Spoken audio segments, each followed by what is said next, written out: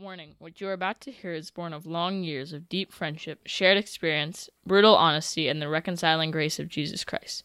Please, do not walk up to the first black or white person you know and start this sort of banter. It will not end well. That's the blindness of whiteness, right?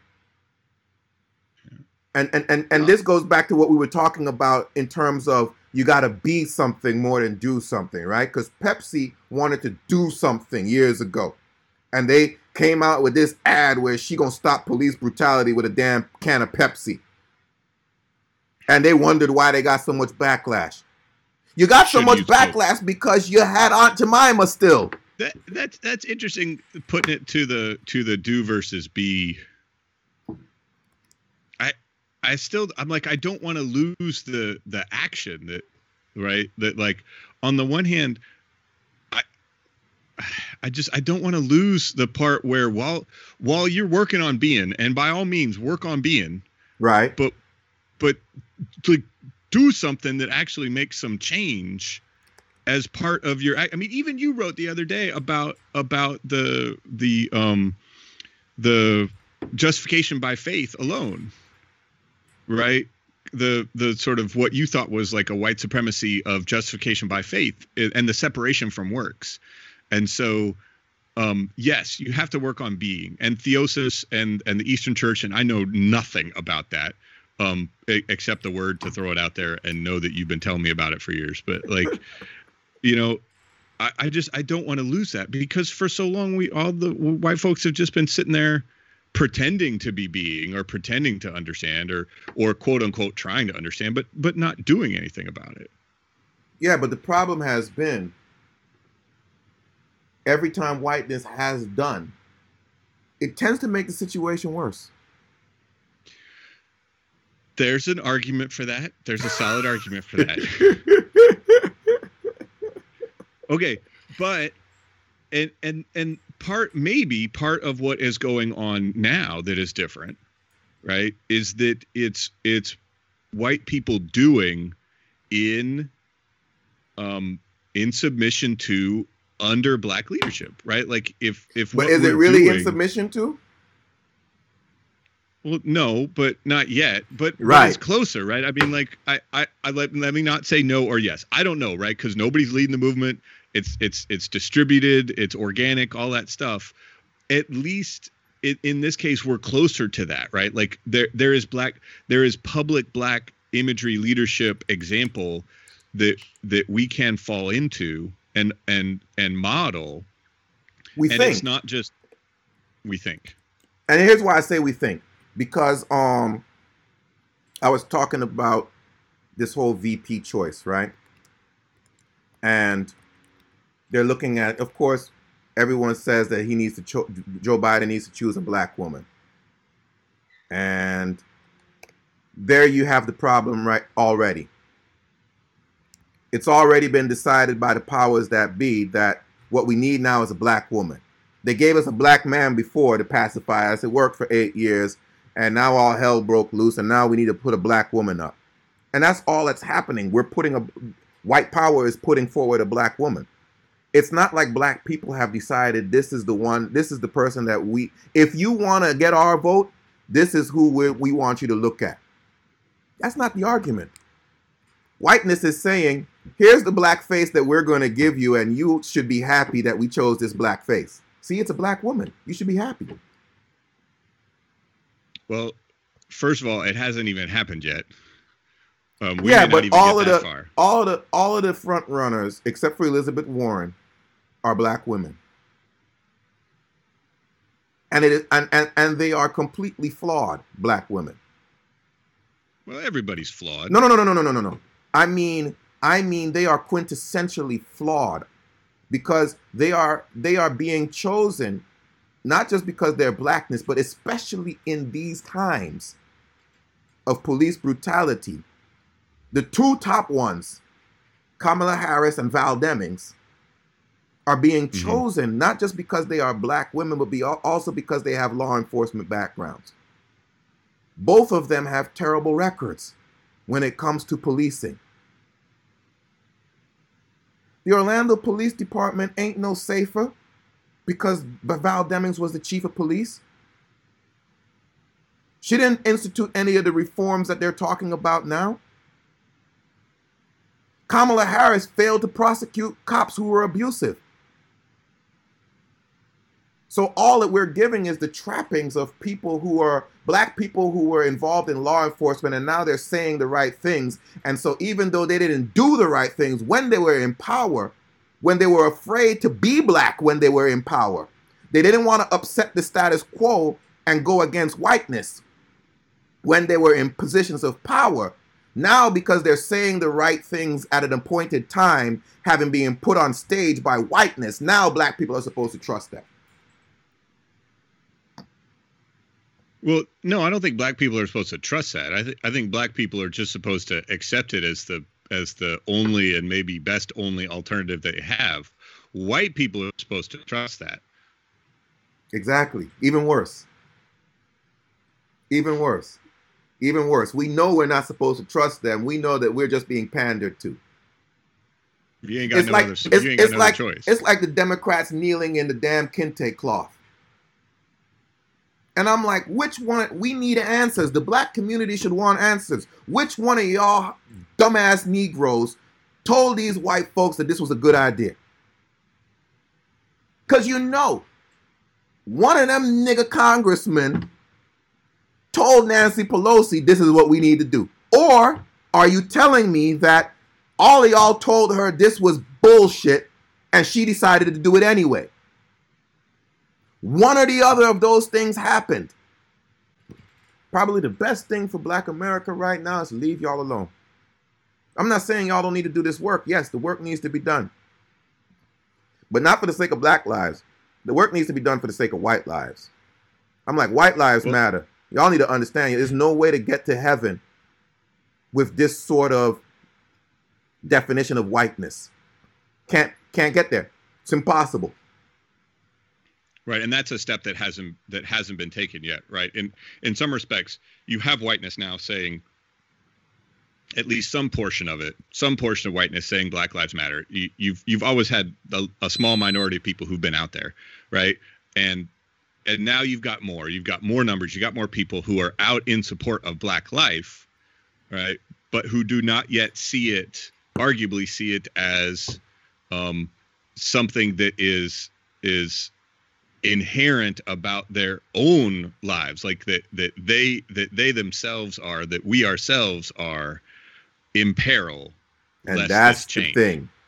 Because if that had happened, just like with COVID, just like with everything else that has threatened white life, if that happens, then we would actually change.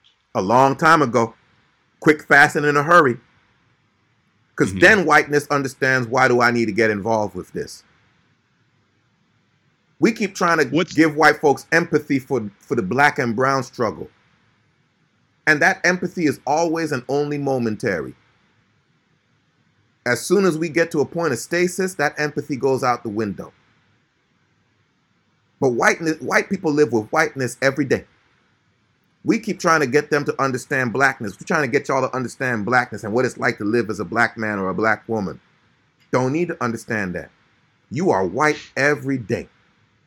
Understand what your witness as a white person and what you have done to help define or redefine or uphold or maintain or change the definition of whiteness into something that could get your progeny into the kingdom of God.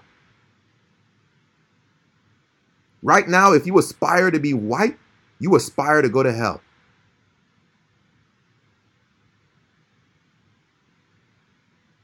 Because the quintessential definition of whiteness is rape and pillage. Steal, take, lord it over, oppress, dominate. Can we do both? Can we work both to develop empathy and understanding of blackness, and while we do the internal work to understand whiteness? Man, I don't know. Brother. We good at multitasking. We haven't proven to be. We haven't proven to be. We think we're good at multitasking. We ain't proven to be good at multitasking. how So do yeah, we I don't know, brother. how do we surrender? How far back does the fast? How deep does the fast go? Right. I mean, nobody in elected office, nobody writing policies. Everybody resigned from Congress. No white bishops. No white priests. Like how deep does the fast go? I hadn't even thought Well, about that. I wouldn't even say like no white bishops, no white priests, or anything like that. I would say the fast is fast from pretending to know anything of use to anyone else. So we can show up if truly black leadership has said, this is where you show up and this is what you do. Bring your bottle of water, look, stand over here and hand them out. It's like, exactly. It's like my mom even pointed out to me, white folks have taken over the protests in Seattle. White liberals have come in and taken over whatever white folks show up, whether because of white supremacy or black inferiority. Ultimately, what happens is an ascent to whiteness.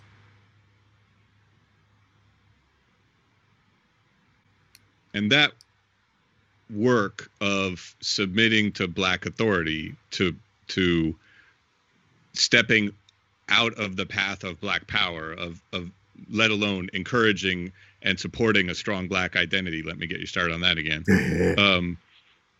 Is something we have repeatedly demonstrated we are unwilling to do. 100%. In the world, in the country, in our neighborhoods, in church. Look, how does everything is through and through. Whiteness carries the authority of definition.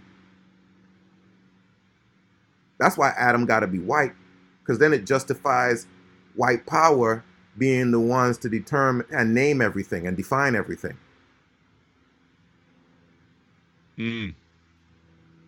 So how does that, because I know you don't like black liberation theology, how does that tie to this concept, this idea of the ontological blackness of God, of Christ being, inherently black, and depending on how you define that, et cetera, but that seems to be ultimately at least one way to look at this definition, right? That would challenge white folks to actually surrender, to actually give up, to engage in a new way, to really, heck with all this little stuff. Like, let's not, while we're engaging our own whiteness, let's go for the whole kit and caboodle, right? That our concept of God is wrong.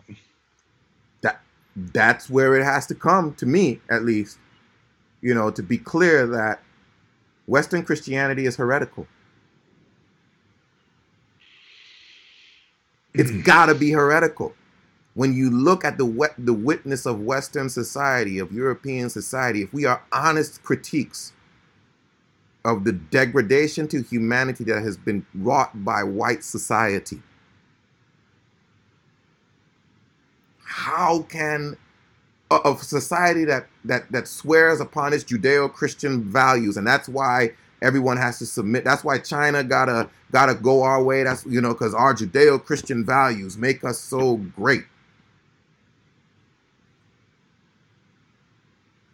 Again, I was talking to Bishop Sauls, and I was talking about 1054. And he was talking about even before that, and I agree with him too. He's like Constantine. Right. This whole Western society, Europeans have always looked at Christ as a means for conquest. If I'm Christian, that means I can triumph. What church isn't heretical? What faith doesn't have in it, and certainly in its practice, heresy? When we're talking about an infinite God and a finite fallen, fallenness not necessarily inherent in a lot of Eastern tradition, right? But when we are inherently talking about an infinite God and a finite human being, there's always going to be heresy. There's always going to be flaw.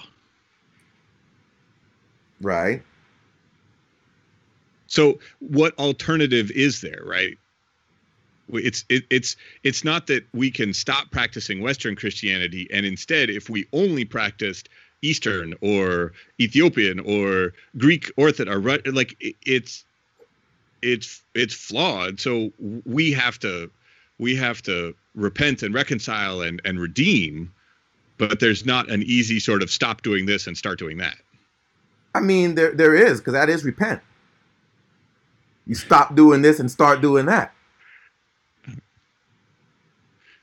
You know, I think the issue is we keep trying to hold on to what we've established, because it's got to be redeemed, because we can't be as bad as we look. No, it's really that bad. It's really that damn bad. And until we get to the point where we want to throw it away, we're not going to get where we need to be. Count it all as loss. Right. There you go. There you go. Peter Rollins, theologian and author, I don't remember out of where these days, but years ago published like How Not to Speak of God, how to an encouragement and a theology that recognizes that our concept of God is not God, that our language of God is not God, that we have to remember that Christianity was founded as, and we were the atheists. Christians were the ones who had rejected the pantheon of Roman state-sponsored religion. We were the atheists. We were the ones who didn't believe in the gods. Right. And to reclaim this freedom and power in submitting the humility to say that what we believe of God isn't, and so in that sense is wrong, is flawed, is incomplete at the very least, and needs to be redeemed, needs to be made bigger, needs to be expanded, certainly needs to be surrendered, and see what happens. Right. Exactly. I mean, we gotta at least want to try that, right? Like, no, we don't. Hell no, man. It is scary enough just thinking about leaving our frickin' walls. Like, it is scary enough walking outside, like, let alone like tearing what feels like tearing down the walls of our faith. No, we don't want that. No, nobody wants that. We don't want that. No, nobody wants that.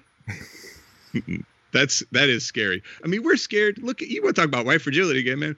We are scared of the smallest thing. We're scared to move the pew, take out a pew. We're scared to move the bookcases or the organ. We're scared to play different music. Like, we're scared when someone new walks into the church, we're scared that they're going to take our place, our pew, our power, our everything. I mean, that's right. That's the fundamental nature of white supremacy, that it is fear in us of loss of all of this. We're afraid to lose our own place, let alone God's place. No, we don't need that. No.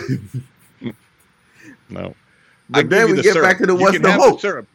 We give up Aunt Jemima, but and even that was like 80 years coming, right? Like 1890, I think that brand was founded, right? Like it took us let me do the math, 130 years to give up Aunt Jemima. We ain't definitely not giving up white Jesus. But that's the thing, though. That's the thing. Until we do, and that's we, all of us, because black folks are the biggest proponents of white Jesus. Until we do, we ain't got a chance. We ain't got a chance.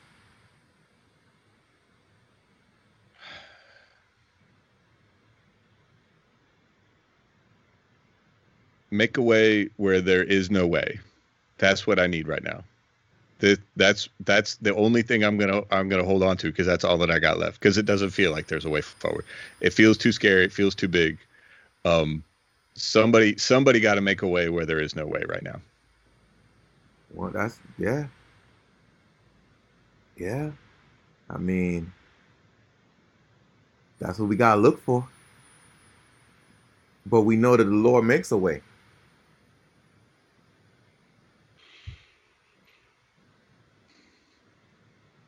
I hope. That's what he said. You know, a way from no way. Find a way in the midst of fear to claim that promise.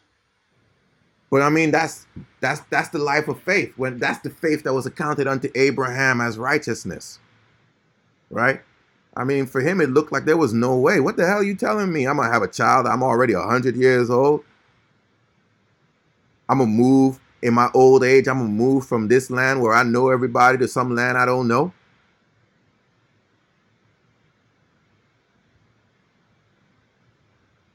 You know, to finally be given this child and be told that you gotta go kill this child.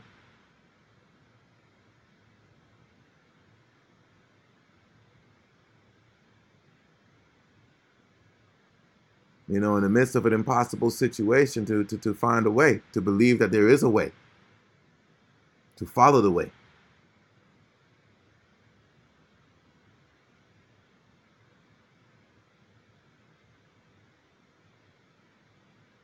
So you tell us out there in podcast land, out in the world, those of you who are marching, those of you who are not marching, those of you who are calling your congressman, and those of you who are calling your congresswoman, and how are you holding on to finding a way where there is no way? How do you face up to the fear of losing everything that whiteness has built, and the anxiety to let go, to trust in a promise of God that says, go to a land that I will show you, and there you will be blessed? Because I'm having a hard time. You can just look at my life. I'm having a hard time, just like the rest of us all. Yeah, you know, I'm thinking about the lectionary, and I know you were rapping, man, but you know me. I think about the lectionary for this coming week as we sit to record this, and you know, just thinking about Jesus's promises to us, right? Like, a teacher is not a student is not above their teacher, you know. Like, if they call the master of the house Beelzebub, what will they say about you? You know, and Western Christianity is a Christianity of privilege and stature. It's a Christianity where the disciple has transcended the master, where the disciple comes to expect a better life in this life than that of their master, of their Lord. You know, that somehow by becoming Christian, we will be, you know, earthly conquerors and earthly rulers, and, you know, all kinds of things. But Jesus himself said, if they call the master of the house Beelzebub, what will they say to you? He was like, you will be pulled before leaders, before the synagogues, before governors, before state leaders, before religious leaders. You will be pulled before them. Everyone will betray you. Everyone will say all kinds of stuff about you. They will run you out of town. If you can't get received in this town, flee to the other. If you go to a house, let your peace stay in you. Let your peace stay in the house until you leave. But if your peace does not stay, take it, shake the dust off your sandals, and keep it moving. You will not go through all the towns of Israel before the Son of Man comes. You will be chased all over the place. That's what the Lord promised us. So then, you know, how do you see the way forward in the midst of this morass? How do you see the way forward? How do you identify the way, the truth, the life? And really consider, is the way that is being preached to us, whether it's prosperity gospel, mainline gospel, black liberation gospel, whatever it is in the West, the way that is being presented to us, is it not a way that is seeking favor with man? Is it not a way that aligns us with Babylon, trying to appease Babylon, trying to make peace with Babylon, trying to reconcile ourselves with the oppression? as if our oppressors will be our vindicators, as if our oppressors will be our liberators? Or do we have a faith that points us to the reality that the oppressor will be the oppressor? Maybe the oppressor will take his foot off of our neck for a little while, but oppressor's going to oppress. And only one is the Lord. Only one is our God. Only one is good. Only one is just. And will we start pointing ourselves to the just one, to the one who is truly just? Or will we keep hoping that we will find another just one who is equally or sufficiently just? That's where I'm at, brother. That's what Amen. I look to and hope the church can point people to. The one who alone is just. Amen. Amen. I think there's something there. Not now, but later. That idea of I don't know. There's a lot of resonance for me in the being better than the master, right? Like, problematic as some of that language is, but to expect a life better than Jesus, and that, you know, we've taken life abundant and thought, I know I've thought that Jesus didn't have abundant life, right? I've thought Jesus didn't have abundant life. Jesus had hard, challenging, difficult, painful life. And so my expectations are that I will have a better life than Jesus did.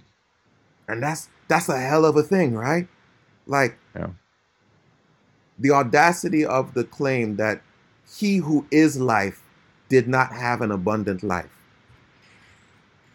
Mm-hmm.